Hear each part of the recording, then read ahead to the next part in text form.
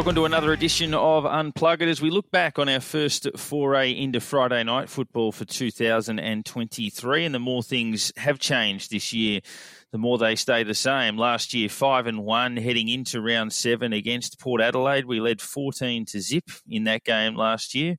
Ended up getting beaten by a point. 5-1 this year, playing Port Adelaide, who ironically were coming off a win against West Coast in Adelaide on both occasions. Led 14-0 and got beaten by just over a kick this time, 7 points. And it's funny when we talk about curses. Clearly there is a bogey side in Port Adelaide, but over that journey against us, they've beaten us by a point, 2 points, 4 points, 4 points, 6 points, 7 points, and 13 points. So we've had a look at them every time, but just don't win close games. It's kind of the opposite of what's happened when we played the Gold Coast, where we sort of beat them in every close game. Port Adelaide sadly beat us in every close game. Look, 5-2 is something that we would have taken at the start of the year, but it does feel like we did leave 4 points potentially out there against a side that, respect where it's due, did play better than us. I thought in many respects we were fortunate to get within 7 points, but in saying that, if you lose a game by that margin, there are plenty of chances for you to have won it, and I'm sure we can reflect on moments in that last quarter and moments after quarter time that had we have just done them a little bit differently, some brain fades and little bits and pieces. But we regroup, we go to North Melbourne, the injury news gets a little bit better, but at the same time, obviously we still play the waiting game on some of that. But we go down, we take on North, we're in third position, life's still pretty good, provided we can right the ship from here. Nick, I'll welcome you in. Quarter time, it was probably difficult to see what was going to happen. We looked in complete control. Port Adelaide it looked like they were just scrambling to stay in the game, but unfortunately it turned pretty quickly. Yeah, it was one of those ones where it just felt like early in the game that Port weren't quite there. They hadn't turned up. You know, we were switched on from the start, but they potentially weren't. And then they kind of, quarter time, they regrouped and kind of clicked into gear, and they stepped up and we didn't. You know, I don't think we played all that badly, and we want to talk a little bit later on about how the sky isn't falling in. You know, see a lot of kind of drama and Saints panic, and this is what happens to Saints teams when they start a season well and then it all falls to pieces. But I don't think that's what's happening. It is frustrating at times, but I think that we can clearly see that there's development with this squad. We're growing. We've got young kids. We're competing hard. We're becoming a pretty good side. And I know that it's disappointing to have lost that game. Like you said, we had our moments, and potentially other weeks we win that game. Clearly, Port have the wood on us at the moment and have done for a while. But we didn't play that badly. We probably shot ourselves in the foot, but like you said, credit where it's due. Port were probably better when it counted in those moments. And, it is what it is. We move on. As we welcome Charlie, who's filling in for Aaron, who's up in Queensland this week. Yeah, I don't know how you go on the gut feels, Charlie, but it was one where from the point that Port Adelaide hit the front in the second quarter, at least from my point of view, even when we did poke our nose back in front, there was just that gnawing feeling in the back of your mind that I didn't think we were going to win the game. I just didn't have that feel about it, that maybe they were more likely to take their chances than us. Did you sort of get that vibe? Or I'm all gut feels when it comes to watching the Saints. I think the stats don't mean anything to me.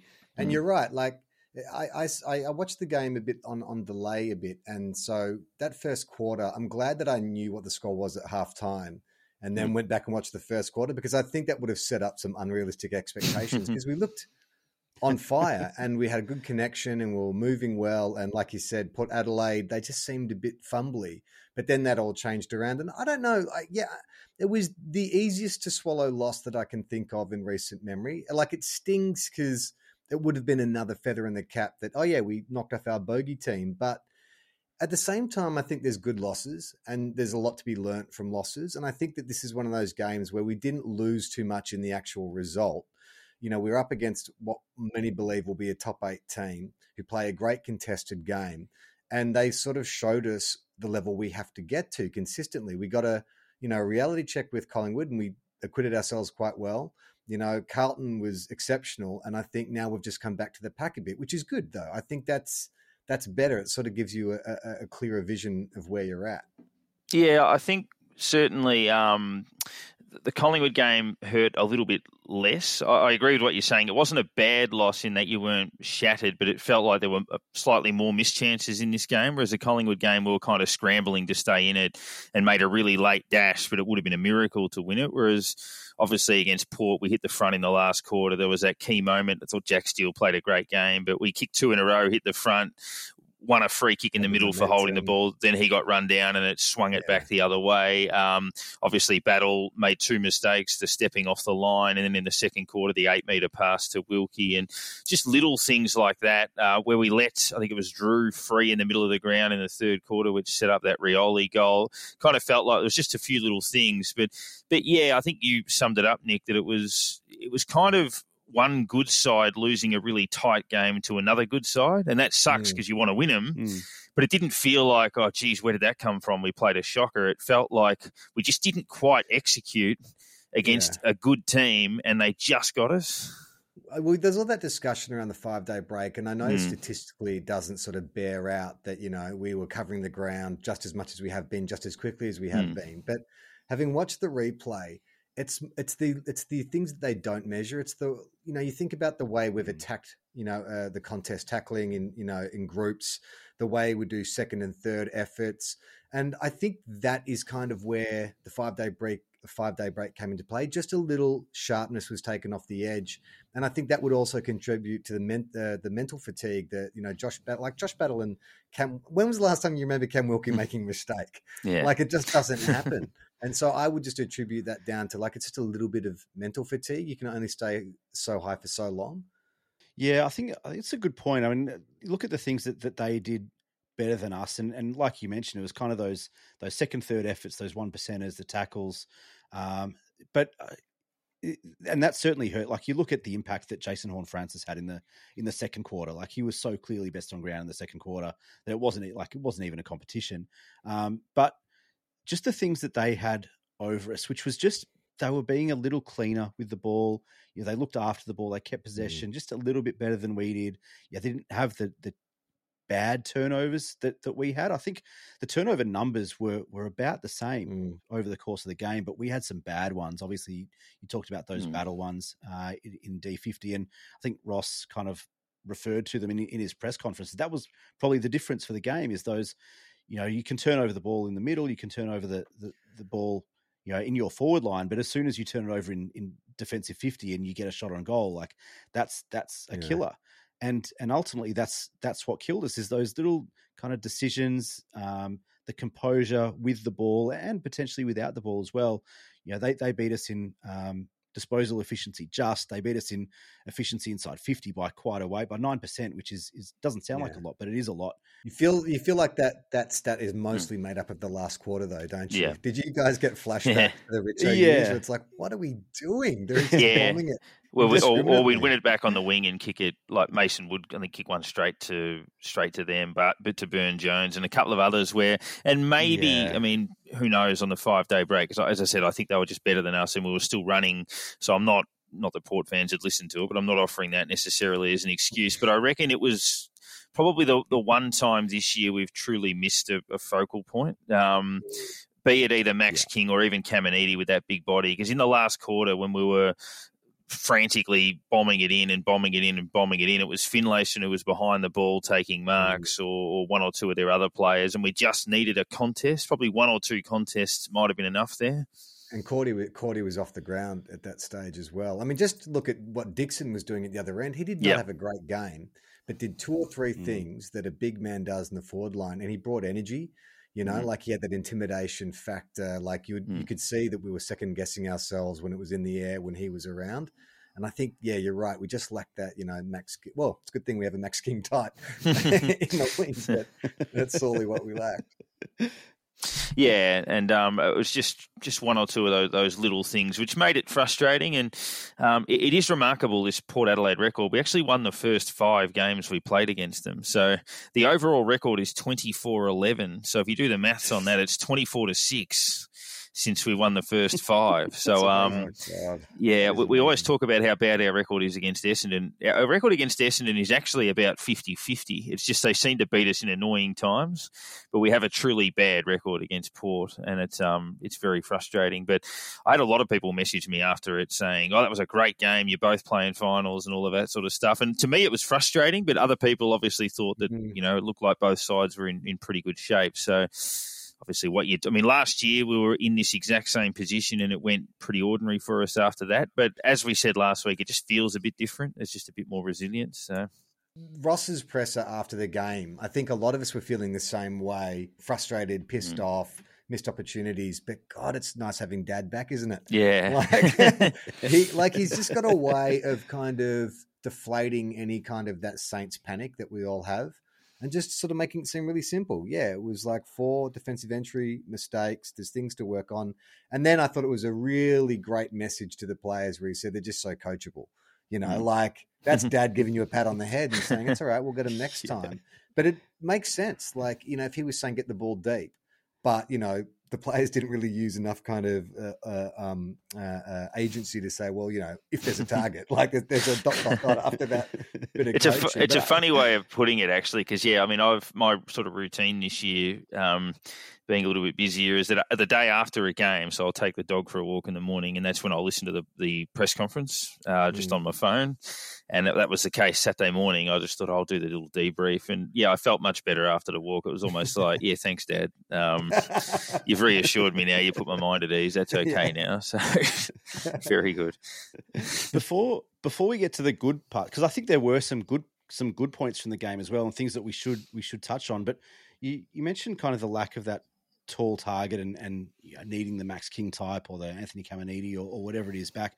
Are you guys surprised that we've gone in so far this season with just Rowan Marshall in the ruck and not have the ability to push him forward with Tom Campbell or someone kind of being that secondary ruck that can still contest in the middle of the ground and you can push Rowan forward. He can be that secondary target if we need. He can be the focal point if we need, like we needed late in the game with Cordy off. Are you surprised that we haven't gone in with a 2-ruck setup? It's that age-old debate around Rowe that he's always been a much better player when he has it his own way. So when he gets to ruck, full momentum. But obviously when he played with Ryder, that was a really good combination with one going forward. So obviously Campbell and Heath aren't Ryder, so you'd be sacrificing a little bit in that combination if you put them together. But a little bit surprised, but in saying that, look, it's worked. I think Marshall's had a terrific year. I think he'd be top 3 in the BNF. But yes, I think for the reasons you stated, there might have been a temptation, particularly because memory for Caminiti is not quite like for like. Caminiti is a slightly bigger focal point. So that might have just changed things a little bit. I just think the issue is Rowe's a victim of his own standards. And if you're going to bring in a second ruckman, when Rowe's resting forward or on the bench, that guy's got to cover the ground like a midfielder like Rowan does. And I just don't know that Tom Campbell, with all respect to Max Heath and Tom Campbell, I just don't know that they're aerobically up to it. And if you look at the way we're defending at the moment, like it is just a moving grid. And if you've got a guy who's lagging or, especially if it's the last quarter and, he's not running as hard, it could stuff up our entire structure, defensive structure. I guess the thing that worries me, as well as not having that ability to push Marshall forward, is he's a beast. Around the ball, around those the ground. Tackles. Like his Didn't he have like 4 tackles or something? He's amazing. His ability to win the ball, but also contest and like you said, those tackles, like the way that he throws his entire body into a to a guy who's 5'10". Someone's gonna get really hurt. He's not quite Mumford, and that he's not going to maim someone, but he's not far away. No. But I mean, it does feel a little bit like we've gone into 2 games the last couple of weeks against Collingwood. They had Billy Frampton as their number 1 ruck, and then last week against Port, where they didn't really have a recognised ruckman at all, and we haven't quite gotten that level right in the ruck that it should be an element that we dominate. And I know that we won the hitouts, but we didn't win. I don't think we won the hitouts to advantage. We certainly didn't use that advantage in personnel to our team advantage, if that makes sense.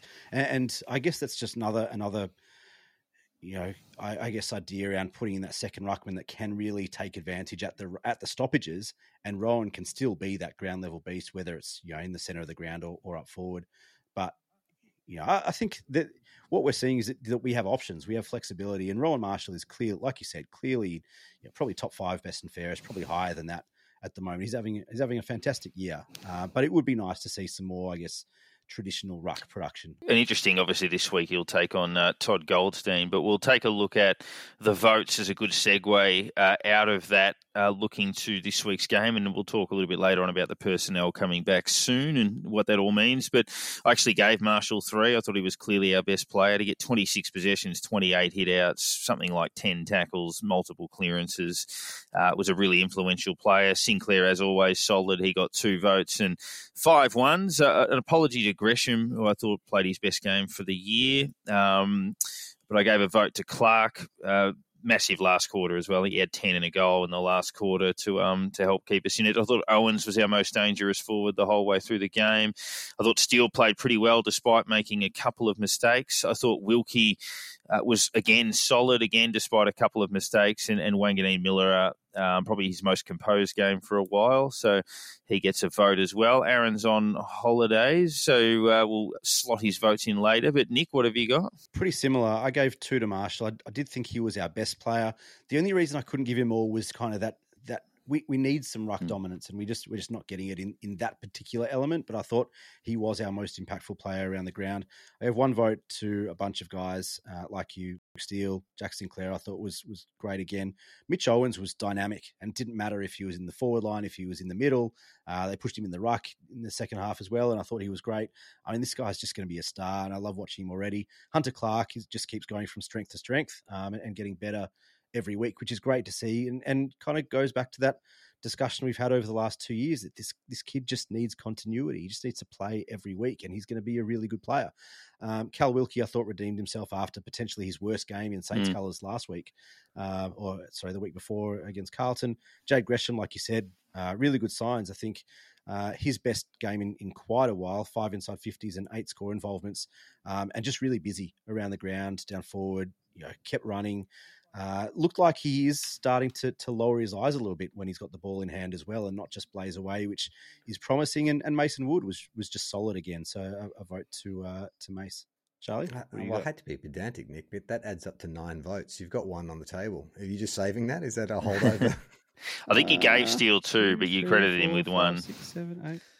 I did 2. 2 to Marshall and Steele. No, you're right. 2 to Marshall and Steele, and then 1 to the rest. Okay, great. All right. Just want to make sure we don't want any controversy at the end of the year when you hand out the prestigious. When Steele and Marshall tie and that vote matters. Exactly.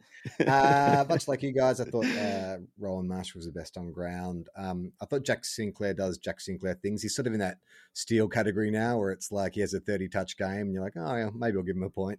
I thought Jake Gresham, like in the same way Charlie Dixon was the sort of fire starter, Jake Gresham and Hunter Clark, but I thought Gresh almost won the game for us. Like he just looked incredibly dangerous in that last quarter, and I just love the way he has responded to the criticism, that he's had the last few weeks. I still saw him like screaming for handballs and stuff, but at least he was celebrating teammates' goals. So I think that's really, he just, look, for all his flaws, he's a very unique player. Yes. And I think he's hard to match up against. Like, whether he's in the midfield or whether he's in the forward line, like I think he's worth persisting with. And I'm willing to take, a few sort of drawbacks, Stevie J style, or Milne style even, going for something ambitious, not pulling it off for the moments of magic you get.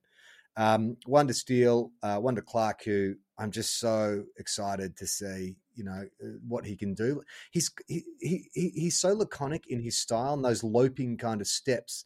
You sort of feel like everything's laconic with him. It's sort of, he's like the cat in the hat. He's just got this body that sort of bends in all directions, but he's so hard at it. And again, he really almost got us across the line. Mitch Owens, how quickly have we just taken it for granted that Mitch Owens will reliably, take 3 contested marks and kick 2 goals a game, and he hasn't even played 20 games. The kid is awesome. Like he's so exciting to watch, and I just sort of felt like he just rarely gets beaten. But I did notice that even his second efforts were a bit off, which is a real kind of, I think that if there's a bellwether for the side, then if Mitch Owens isn't like going for 3 or 4, efforts in a contest, then something's wrong. And then Naz, who I think is just, he's just bubbling along nicely. I think he's going to have a massive game soon, but he did some really great things. It's amazing you talk about Mitch Owens in that way. It is amazing that we look to a second year player who played 6 games last year, and that when we're struggling in some area of the ground, we're like, oh, yeah, Mitch there, and he's just a star. Like it's like we're not winning the hard ball in the middle. Mitch will go in the middle. He also has he'll win a hard ball. He's got the face of a 10-year-old, and he looks just so happy to be out there. Like, but I remember on the other podcast, Will said he's a bit like the dude in Shazam. Like he's just like a kid with a grown-up body and can just do all these amazing things, just loving being a superhero. But in that third quarter, when he the start of the third quarter when he kicked that goal, I remember we obviously hadn't scored for ages and it was frustrating and we were picking dumb options, and I can't remember who it was, ran inside 50 and I'm like, why isn't he having a shot? And he's chipped it up to a 1-on-3 or something with Owens and screaming at the TV, and then Owens has taken the mark in the pack and you're like, oh, it's fine, Mitch has got it, he's taken the mark, and he sort of got us out of trouble a few times. And it's just one of those things that you shouldn't be able to rely on him to do. They look to him now as the outlet kid, which is really interesting because when King comes back and we can maybe move Membry up a bit more, then we have like Mason Wood, Mitch Owens, Tim Membry as 3 outlet kicks. If you put them across the ground, like it's really, really mouth-watering. It is. Fingers crossed. Our next special guest, we've spoken to a couple from this era that's St Kilda's side of the early 90s. One of those we spoke to was Gordon Fode last week. We now turn our attention to a player that did a number of roles, tagging, back pocket, through the middle, did heaps of sort of 1%er, no-nonsense type jobs for a number of coaches, and that is Kain Taylor. Devonport, the youngster, comes to the members' side, where the fans are situated. Nearly the mark to Harding. It is a mark. And he's played his heart out. Plays on quickly. Gives a hand pass to Laurie. Laurie's kick. Lowe can't mark. But precious seconds are wasted as Lowe takes it over the boundary line. Morrissey coming on. Platten being taken off. What a rare occurrence. Well, I think he hurt himself a few moments ago, but Kain Taylor has done a great job on it. 13 seconds left and counting down. Jenky's off. He's off. He handballs into the space. It could be very costly. Anderson, what can he do? 2 seconds. It could be over. It's over. Victory to the Saints. What a game.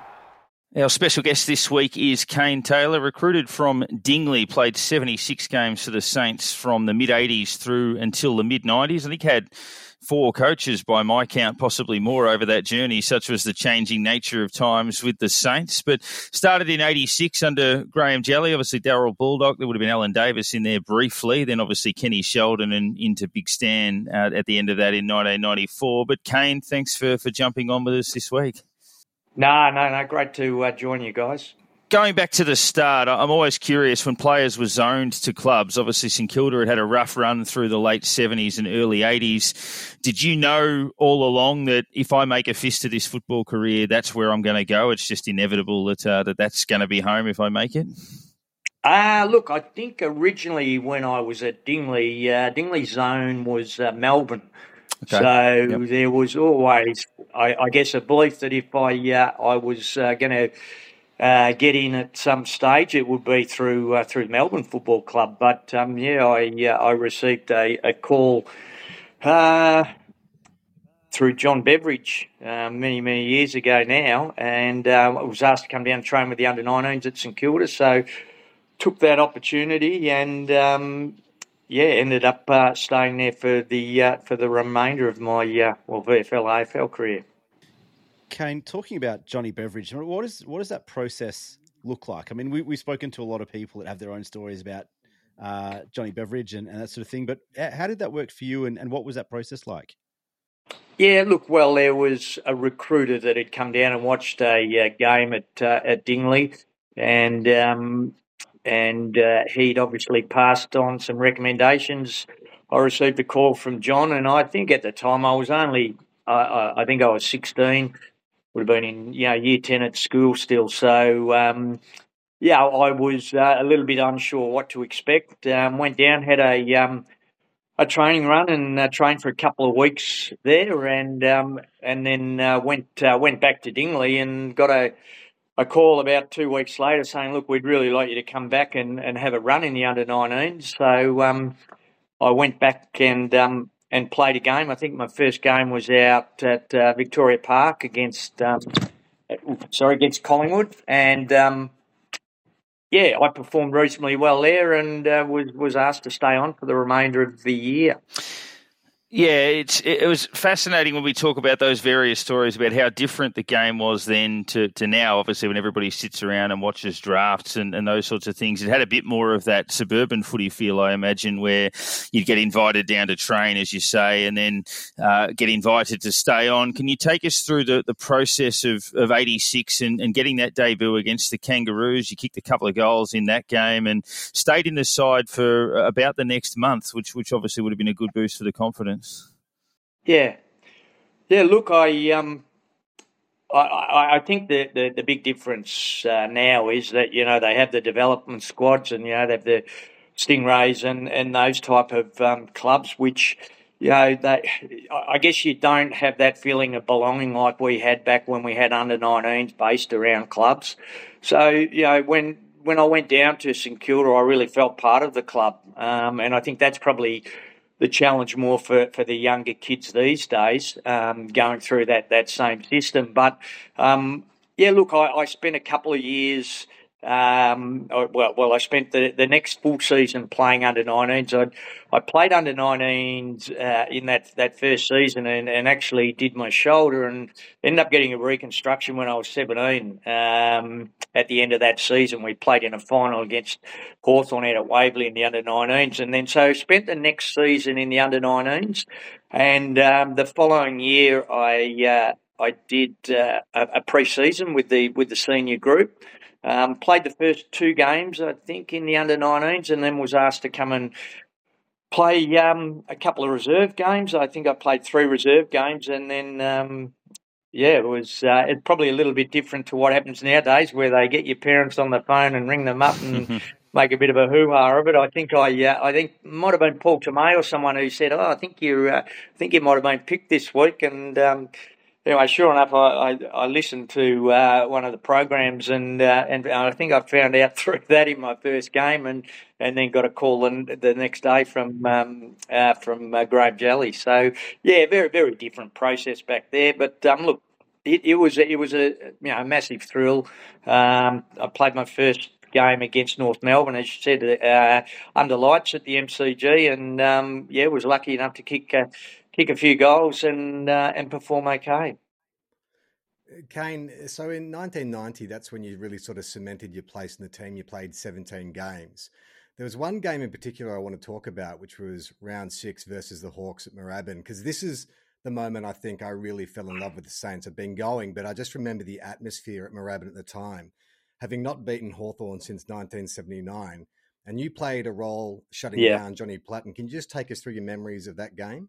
Yeah, look, I do. I remember I was playing, predominantly tagging roles back then, and played on Johnny Platten that day. I think I'd played on Dacos and Craig Bradley and the like. So, was getting used to doing a lot of running. But I think that day out at Moorabbin, there, it was a full house, and after the game, we and I can't remember exactly how much we won by, but getting over the line and having the crowd 3 run points. on the game, I remember I was quite exhausted, and trying to get off the ground was a challenge in itself back then, because you just had supporters and that were that happy with what had occurred, and trying to get back to the race was, as I said, a bit of a challenge when you were just trying to get a bit of air back in the lungs. But look, it was an amazing atmosphere playing at Moorabbin.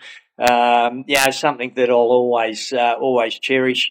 That ground and the supporters, and when we did perform well there, there was nothing like it. 87, you changed your jumper number from 54 to 26. What brought that about, and did you have any say in what that number went to, or did they just give you at the start of the season? They just gave you the number and said, "Get on with it." Yeah, no, look, I think they were the jumper I got in the first year was number 54. I think they were running out of jumpers there, so that was one that I got handed in my first year, and then obviously the next season they allocated the jumpers, and I think Daryl Cunningham had just finished up Fader. He'd been wearing number 26, so I was and look, I had a lot of respect for Daryl. And Joffa, his brother, and was more than happy to take on number 26. And look, I wore that out throughout the rest of my playing career. Looking at that 87 season, as a young player, could you sense the change that was unfolding? Obviously, Darryl Baldock came back to the club. You had Plugger have that unbelievable breakout year with a Brownlow and a Coleman. Nicky Winmar arrived at the club. You had young players like Burke and Lowe who had arrived as well. Was there a feeling that something was brewing and that would lead to what happened in the early 90s with the club playing finals? Yeah, probably. Personally, not so much for me at that stage. I think, one of the challenges, and I think it's for all young players coming through, and having played my first game when I was 18, probably emotionally whether you're ready to deal with, I guess playing with grown men, and football back then was probably, you didn't have the supportive structure around you that they've got nowadays. So, it probably took me a few years to learn how to deal with that. And so I think, if I'm honest, I look back and I go, I really struggled in those early periods under Baldock. But look, obviously playing around guys like Lockett and Winmar, Frawley, Lowe, Burke, Harvey, Grant.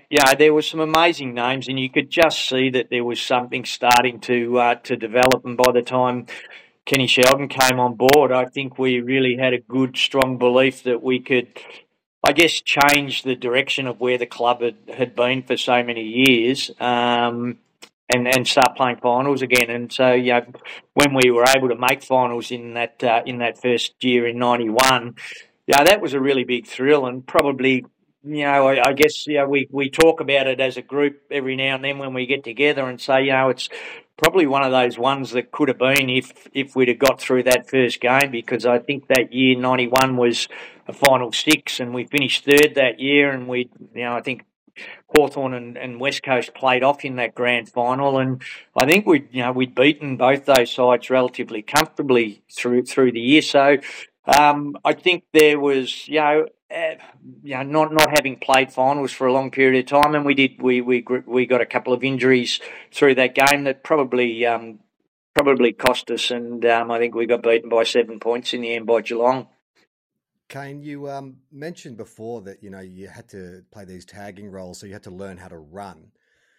There's running, and then there's Rob Harvey running. What was it like, seeing Rob Harvey build his tank? Because you would have seen him arrive as an 18-year-old. We've heard stories, but what was your impression of his running capacity? Yeah, well, look, we probably didn't realise until sort of, maybe 3-4 years down the track that I guess how impressive this young kid was, because he used to actually do a lot of his training and that, I guess, out of sight of the club.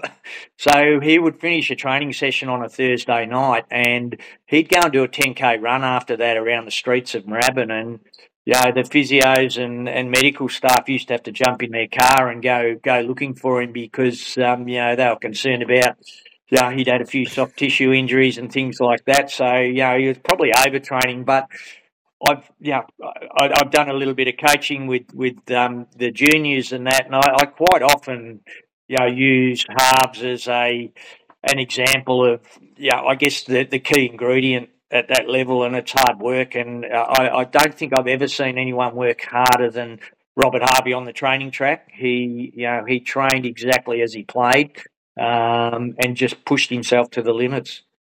Kain, I guess just off the back of that question, someone else who I think people are so interested in, because had this perception of who he was on the field and was so quiet off it in Plugger, that not a lot of people know the real Plugger. What are your memories and I guess what was your perspective of being, behind closed doors with Tony Lockett?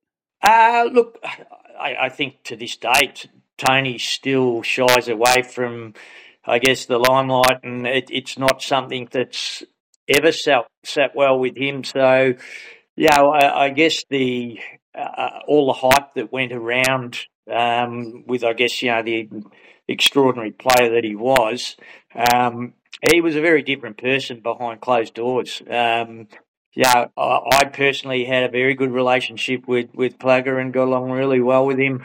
He was very humorous. He loved having a joke and and a bit of fun and a good time. He was a wild character back in those early days. There's no doubt about that. But certainly he matured and his football just went from bigger and better things, obviously it was, I guess, tragic losing him to the Swans, but I think it's something that probably had to happen for his career to, I guess, and what he ended up achieving. Describe 92, 93, 94, I guess those last few years of your career. You played sort of about half the years in 93 and 94, obviously missed a fair chunk of 92. You played a crucial game late in the season against Melbourne, which we had to win to make the finals, and we did that. But I guess your reflections being sort of in and out of the side over that period.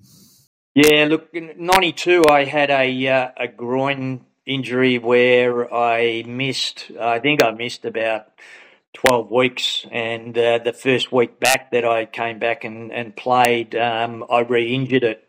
And back then, I guess probably they dealt with things a little bit differently medically than what they do nowadays. And I was then put straight in and had an operation, hernia repair, and that done, and was back playing within 4 weeks. So, I probably missed a good 16 weeks of that 92 season, and then was able to play a few reserve games, break back into the senior side in the last game of the year, and only to be dropped for the final. I think Gilbert McAdam came back in and replaced me in that game. But look, I look back now, and I think back then, as disappointed as I was, I understand now I was probably underdone, having missed so much football during the year.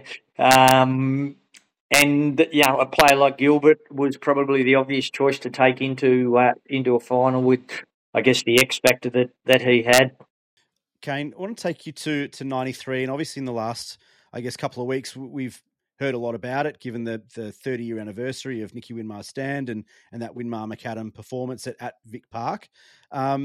What are your memories of that day? I know you weren't in the senior squad for that game. Were you playing in the reserves game before that, or were you there that day? Like, what are your memories of that period? Yeah, look, I'm pretty sure I'd either played in the reserve game or I was injured. But look, I guess Victoria Park was just one of those grounds where it was it could be quite intimidating.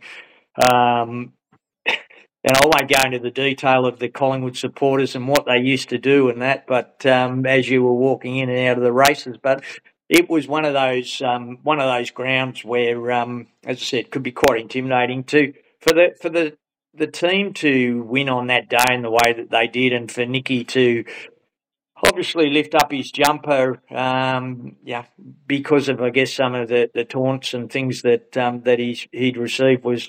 It's obviously an extremely iconic moment now in history, and one that's probably changed the course of the way that people think and deal with these situations. So look, I think it's a very proud moment, I guess, looking back from a teammate's perspective, because he took a stand and it's certainly made a big difference with the way that things are dealt with these days. Now, obviously, Danny Frawley had a huge influence, no doubt, during your time as captain over that period. And tragically, obviously, we lost him a few years ago. The club have been, paying respects to his legacy with camps up around Bungaree and Ballarat in recent times. And a lot of past players have had the chance to speak to the group. And I understand you've had that opportunity. And what's that been like, obviously, being able to get back and reflect on those memories? Yeah, look, we spent a lot of time up in Ballarat, and Spud was a very close mate, and we got some amazing memories with him and up around that area. So to go back to to Bungaree, where we spent a lot of time on his farm and around that area was pretty special, and to be able to talk to, I guess, the current playing group now about what he meant to us and I guess how special he was and the legacy that he left. It was a great opportunity to be able to relay that to them, and I think the group was really appreciative of myself and David Grant that the day I was there, being able to relay that message. And so, yeah, look, I mean, we still miss Danny every function we have.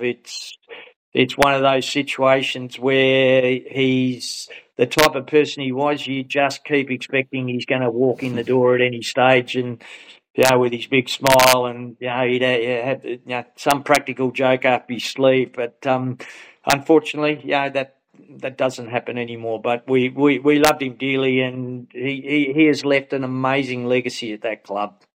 Kain, 1994, obviously the club was going through a bit of a transition period. Obviously, Plugger was leaving the footy club. And round 19 was a loss against Brisbane at Waverley. It was your final game. Did you know that was going to be the end of the AFL road for you? And I guess your career since then, you've had a pretty successful local footy career since then. Yeah, look, I mean, I had no idea. And I think this is one of the things as a young player is that you think it's going to go on forever. But I look back and again at the time when Stan Alves had said that they were they weren't going to require me during the next season, I was extremely disappointed.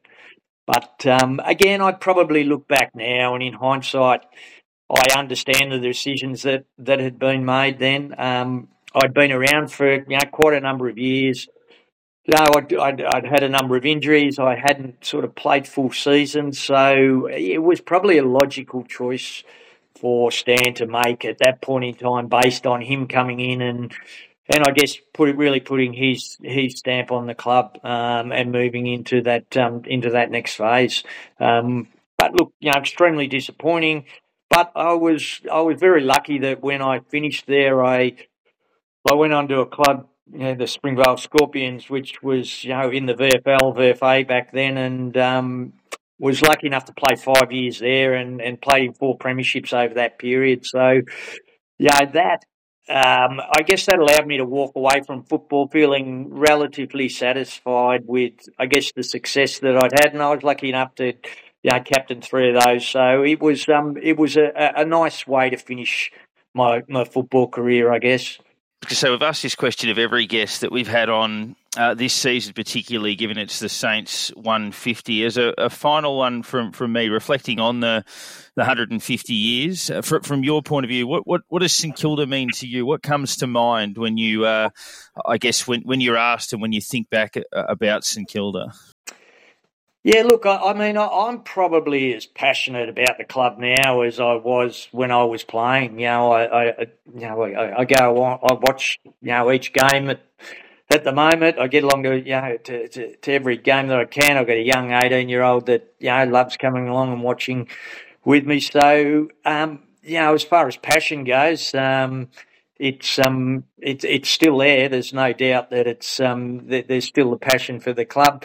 It's been one of those clubs, and it's quite amazing that the camaraderie and the, I guess, playing group that has stuck together over the years, based on the limited success that we've had, is quite amazing. We have a really, really good past players group, and run by Sean Ralphsmith now at the moment, and. We had a function on Friday night where we all catch up and then go and watch the game and that together. So, although we didn't have premierships and reunions and things like that to celebrate, we still regularly celebrate our time together.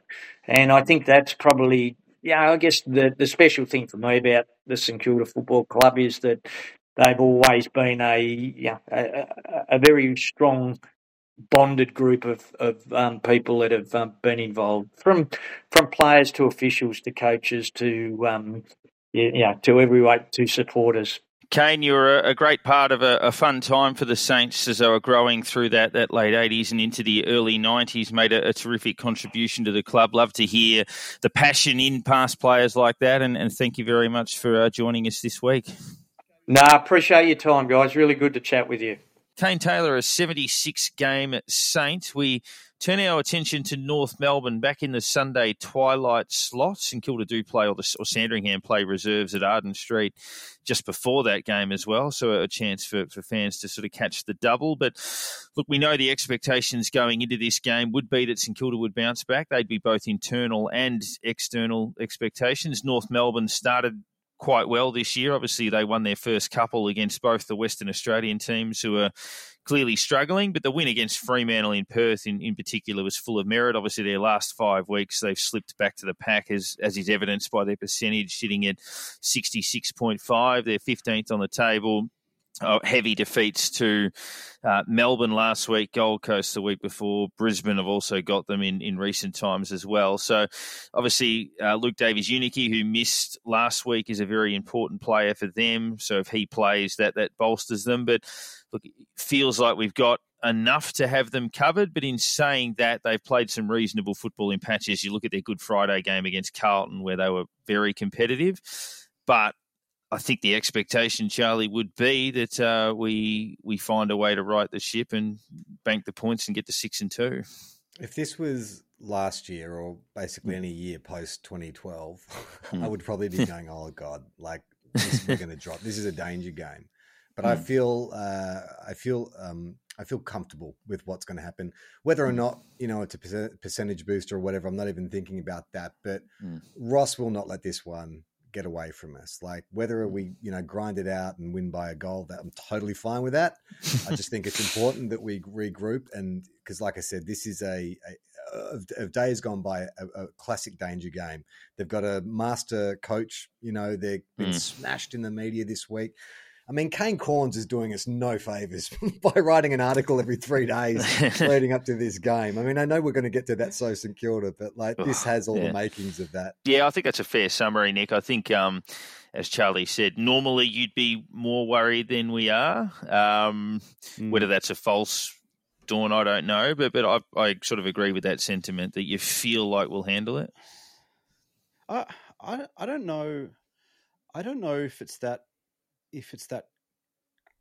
comfort that will handle it. I think it's more, like we spoke about earlier around, I guess the understanding of where we're at and having dad back in the building, like you said before, Charlie. Like I'm just comfortable with where we're at, and it doesn't mean we've said it ad nauseum over the last kind of 6 or 7 weeks. It doesn't guarantee wins, but you can see that this team is going in the right direction. You can see by the way they line up, by the way they compete, they attack the ball, they attack the man, that they are doing the things that they need to be doing. Doesn't mean they're going to win every game, but we're getting closer to that point that we were at 15 years ago, where we were becoming not just a competitive team, but a dominant team. And the hallmarks of this team are similar in the contested ball, in kind of slowing down and making smart decisions. Doesn't always happen. We've got a young team and an inexperienced team. We're missing a lot of guys. We know that. But I feel like I'm just more comfortable with where we're at, that even going back to last week, and the last few minutes were frustrating. The last quarter was frustrating. But 2 minutes after the final siren, I was like, it's okay. Like, I can see where we're going, and I'm okay with that. We're going to drop some games here and there. We've won some games that we probably shouldn't have won, or that we didn't expect to win. On the flip side, we are going to lose some games that you probably expect to win. But I'm okay with that, and I have faith that the building blocks are being put in place now for the next 5 or 6 year challenge. That I'm okay. Like, obviously, I want to come in and I want to smash North because other teams smash North and they're a rabble at the moment. But I don't feel like we have to. Like, we have to win. If we want to play finals, you have to win games like this. But I don't feel like for our future, like we're so reliant on beating North anymore. I don't know. It's just a weird feeling. Think back to the mirage of last year and the wins we had in the first, 8 rounds. And, people saying, how is this different? Well, it's different in how we play. Like, it's different in how we've got our wins. And what you're talking about, Nick, I think is there's a consistency of effort and performance that you expect to see each week. So if you're looking at your opponent and you're like, okay, well, they are here on the ladder. If we bring that consistency of effort, then we should win. Now, we come up against a better team or a team that's around us on the table, then it's a 50-50. But I know what you're talking about. It's that, you feel like when you turn on the TV or at the game or whatever, you know what you're going to see from each line in the team. Yeah, and you're less worried about watching for that reason, as you say. Like, you look forward to watching them play because you're like, okay, they're going to bring what they need to bring. The intensity and effort will be there, and hopefully you get the result. I mean, it felt like against Collingwood that we didn't deserve to win the game because they'd outplayed us, but we just kept coming.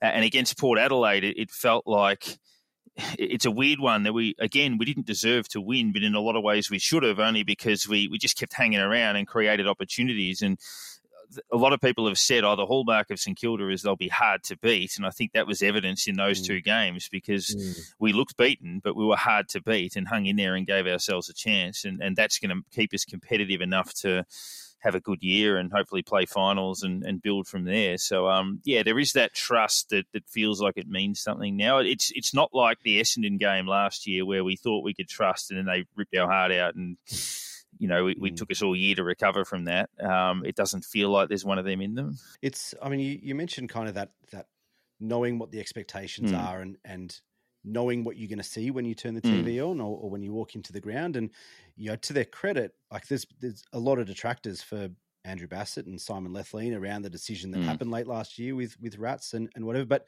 the message has been from day one that we want supporters and members to know what to expect and to know what they're going to see each week when they watch a game of footy, that the players are going to turn up, they're going to be ready to go, they're going to be prepared, they're going to be structured and disciplined. And like you said, we're going to be hard to beat. And so far, that's what we've seen. So, I think we're in a decent spot. So the word out of the club in terms of the injury, so reasonable chance that Zach Jones plays VFL this week for Sandy.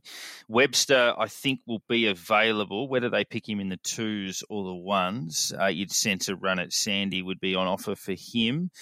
Then you look at, obviously, Caminiti's a week away, and Josh Gavalik, who's been pretty good with his mail, says that Max King likely to be available next week. Now, we ran a poll on social as to how you approach that. So next week is a rejuvenated Adelaide. Admittedly, they had a really tough loss on Sunday, but a rejuvenated Adelaide at the Adelaide Oval as to whether you bring him back or whether a player of Max's standing has to go through the reserves. It feels foreign to put a player through that, but at the same time, first up, Interstate, Cauldron, good team. I know we kicked 6 there last year.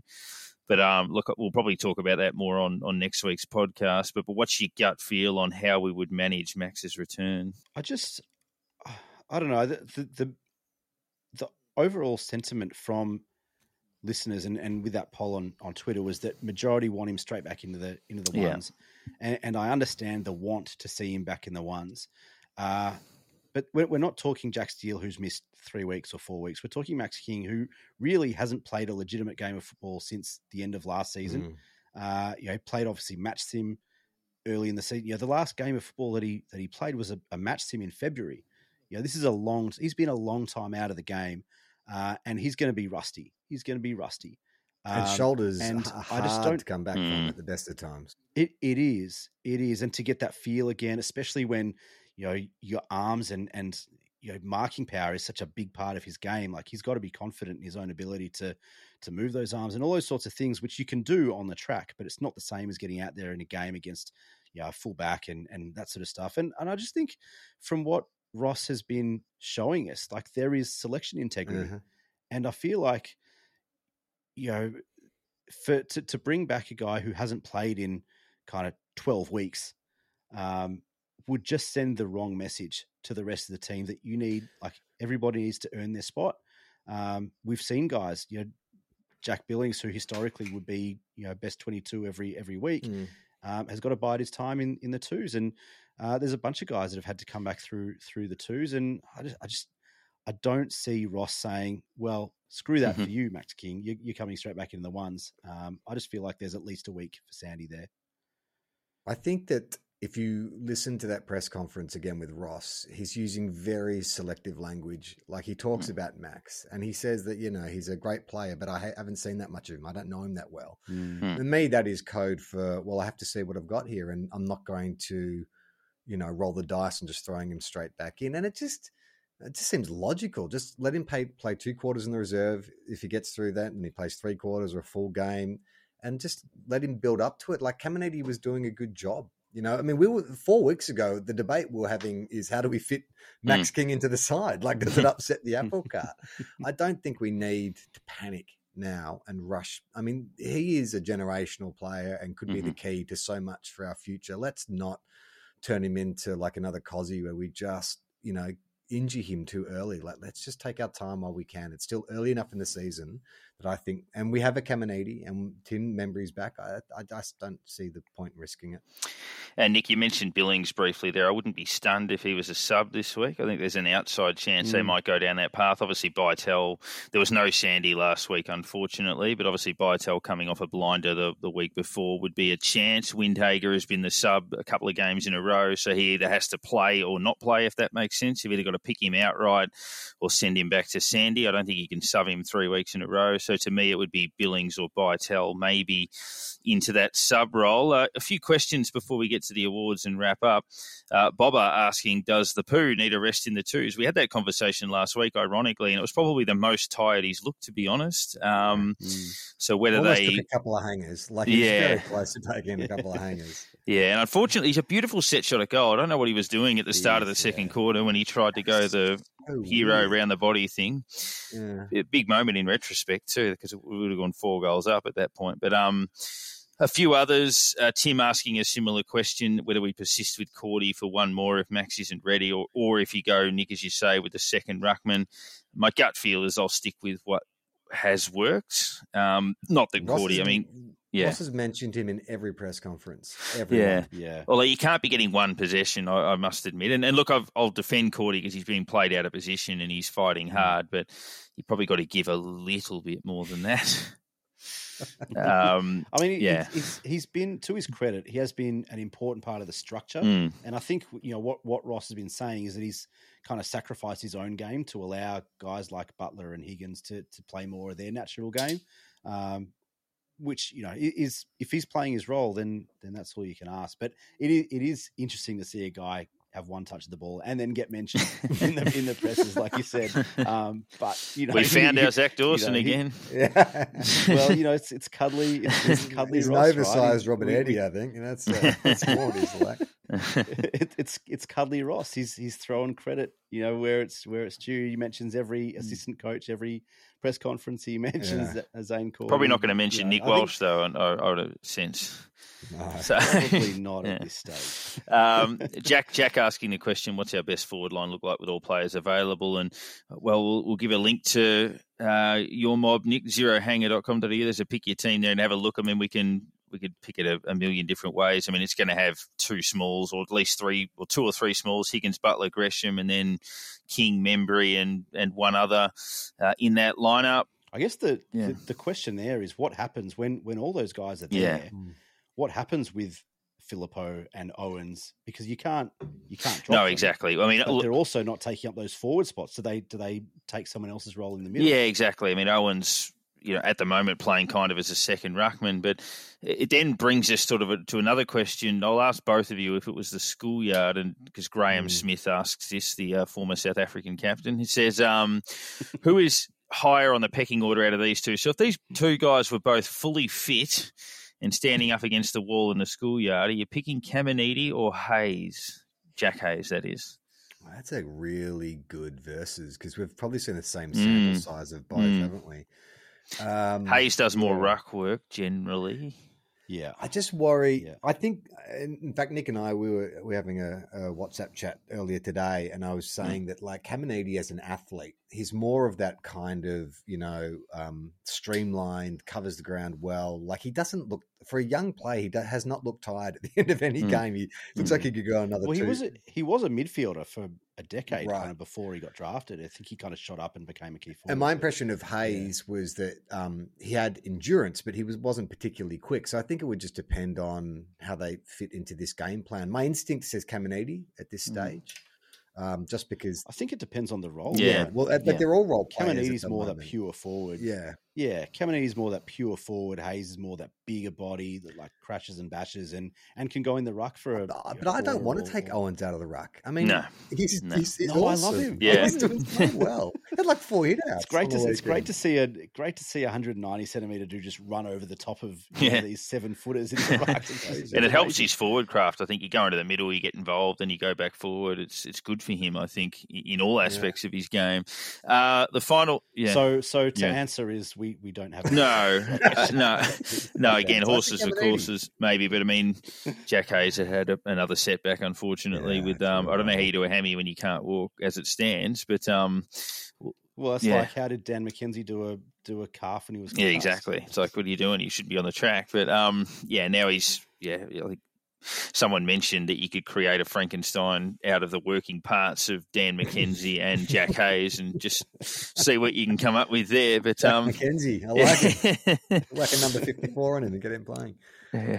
Then we look at the Jason Blake Award. I'm probably going to give it to this. I don't think I've ever done it the same guy 2 weeks in a row, but I think I will this time. Liam Stocker had him in our best at 3/4 time. He had a pretty quiet last quarter, but I think he does most things right. His ball use is pretty good. Defensive effort sound, and he's been a really valuable inclusion. And unheralded, we haven't mentioned him yet, which is exactly what this award is about. Charlie, do you have one for us? The Jason Blake Award, this is my quarterly year Jason Blake Award is Seb Ross. Like, I just think his efforts not just in terms of his performance, but his leadership, like he's so vocal out on the ground. And I just think that he's got this new lease of life with Ross, and you watch the replay and he's involved in everything, and he's trying to break the lines and he's really given everything until the end. I think there is still that section of Saints fans who just don't like Seb and they probably will never like Seb, but I think you're not watching the games if you hate him this year because he's doing everything. Yeah, I'll die on that hill. He's been terrific. Yeah. I agree. They were the two that I had noted down. I was going to give whichever one you guys did the same. But I've given it to Liam Stocker before a couple of weeks in a row early in the season. So I agree about Seb. I think he's kind of playing career best footy in a different role that he's spent most of his career playing. And it is like a breath of fresh air to see him running around doing his thing. I think his disposal efficiency is the highest it's been in a long time.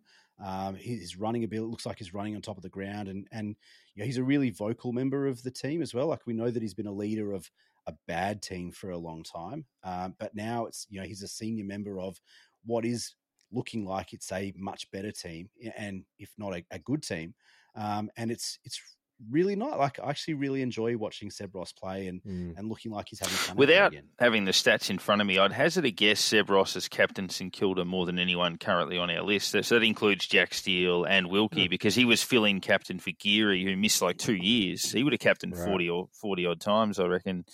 Seb Ross won't be credited as a St Kilda captain, unfortunately, but he's done it a lot over the journey. Nick, to avoid you having your thunder stolen, you can go first with the Shannon Knoll Award. There's interesting one. I'm going to go Ben Patton here, and I don't like doing it because I like the roles that Ben Patton plays for us, but I just feel like the last couple of weeks he's let those standards slip, and we know that he was a real lockdown small defender for a period of time. He had that really bad broken leg, and he hasn't quite been the same player ever since then.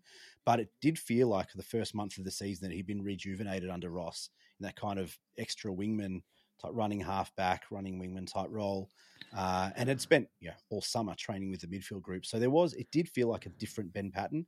But I do feel like in the last couple of weeks that we've seen a bit of those old habits die hard, kind of poor decisions, not really watching, some awareness issues. And I just feel like if he can clean a few of those things up, then he can be a really important part of the squad. And I just wanted to. He'd be getting nervous seeing Jimmy Webster's. I think so. On the injury list, the week's getting shorter because I think that spot's up for grabs. I think so. I mean, I like Ben Patton, right. but I think Jimmy Webster brings the same, if not more, than him. That's right. And I think the other one, that just a special shout out to those Saints fans that booed Jason Ward-Francis on the weekend. I think just lift. I don't think we need to say any more about it, but just get better. Yeah, it's unfortunately it's that sheep mentality we've seen. We saw it earlier in the year with Collingwood when they played them, and you hear one person do it, and it's like, oh yeah, fair enough, but it's just dumb. Doesn't serve any purpose. Makes us look a bit silly, and could have done without it. Yeah, that's right. So exactly. If the goal was to put him off his game, well, it didn't work. So maybe rethink that strategy next time. Booing our midfield structure maybe. But Charlie, which way did you go? So this is going to be controversial because he hasn't had much of an opportunity, but I really think that Windy, I think what happens is he comes on and he plays the role. And so, but we know from last year that he can be electric, and he's just he's a super athlete and he's got like amazing awareness and stuff. And maybe it's the way he's been deployed, but I just would like to see him come on and just like be the game changer, whether that's in the midfield or as a pressure forward or something, because he's got all the capability in the world. But if that's not going to happen, then I think he needs a run in the twos, just because, he's been overtaken by Mitch Owens this year in terms of like the excitement around the youth, and he's a gun and he needs to get like back into the starting lineup. And if he has to go back to the twos to find a bit of touch and get a bit of confidence back, then I think that should happen. Yeah. 100%. Yep. No, I think that's spot on. Mine is a guy, and I feel sort of bad giving it to him. And I mentioned something. We all feel bad. Yeah, maybe you should not do this award. We'll apologise before giving this one out. Like, you designed the show, guys. You can remove this award anytime you want. True. I mentioned this guy on Twitter, and a few Saints fans went to his defence, and I can understand why, because he's a genuine match winner, and I think he's a very good player.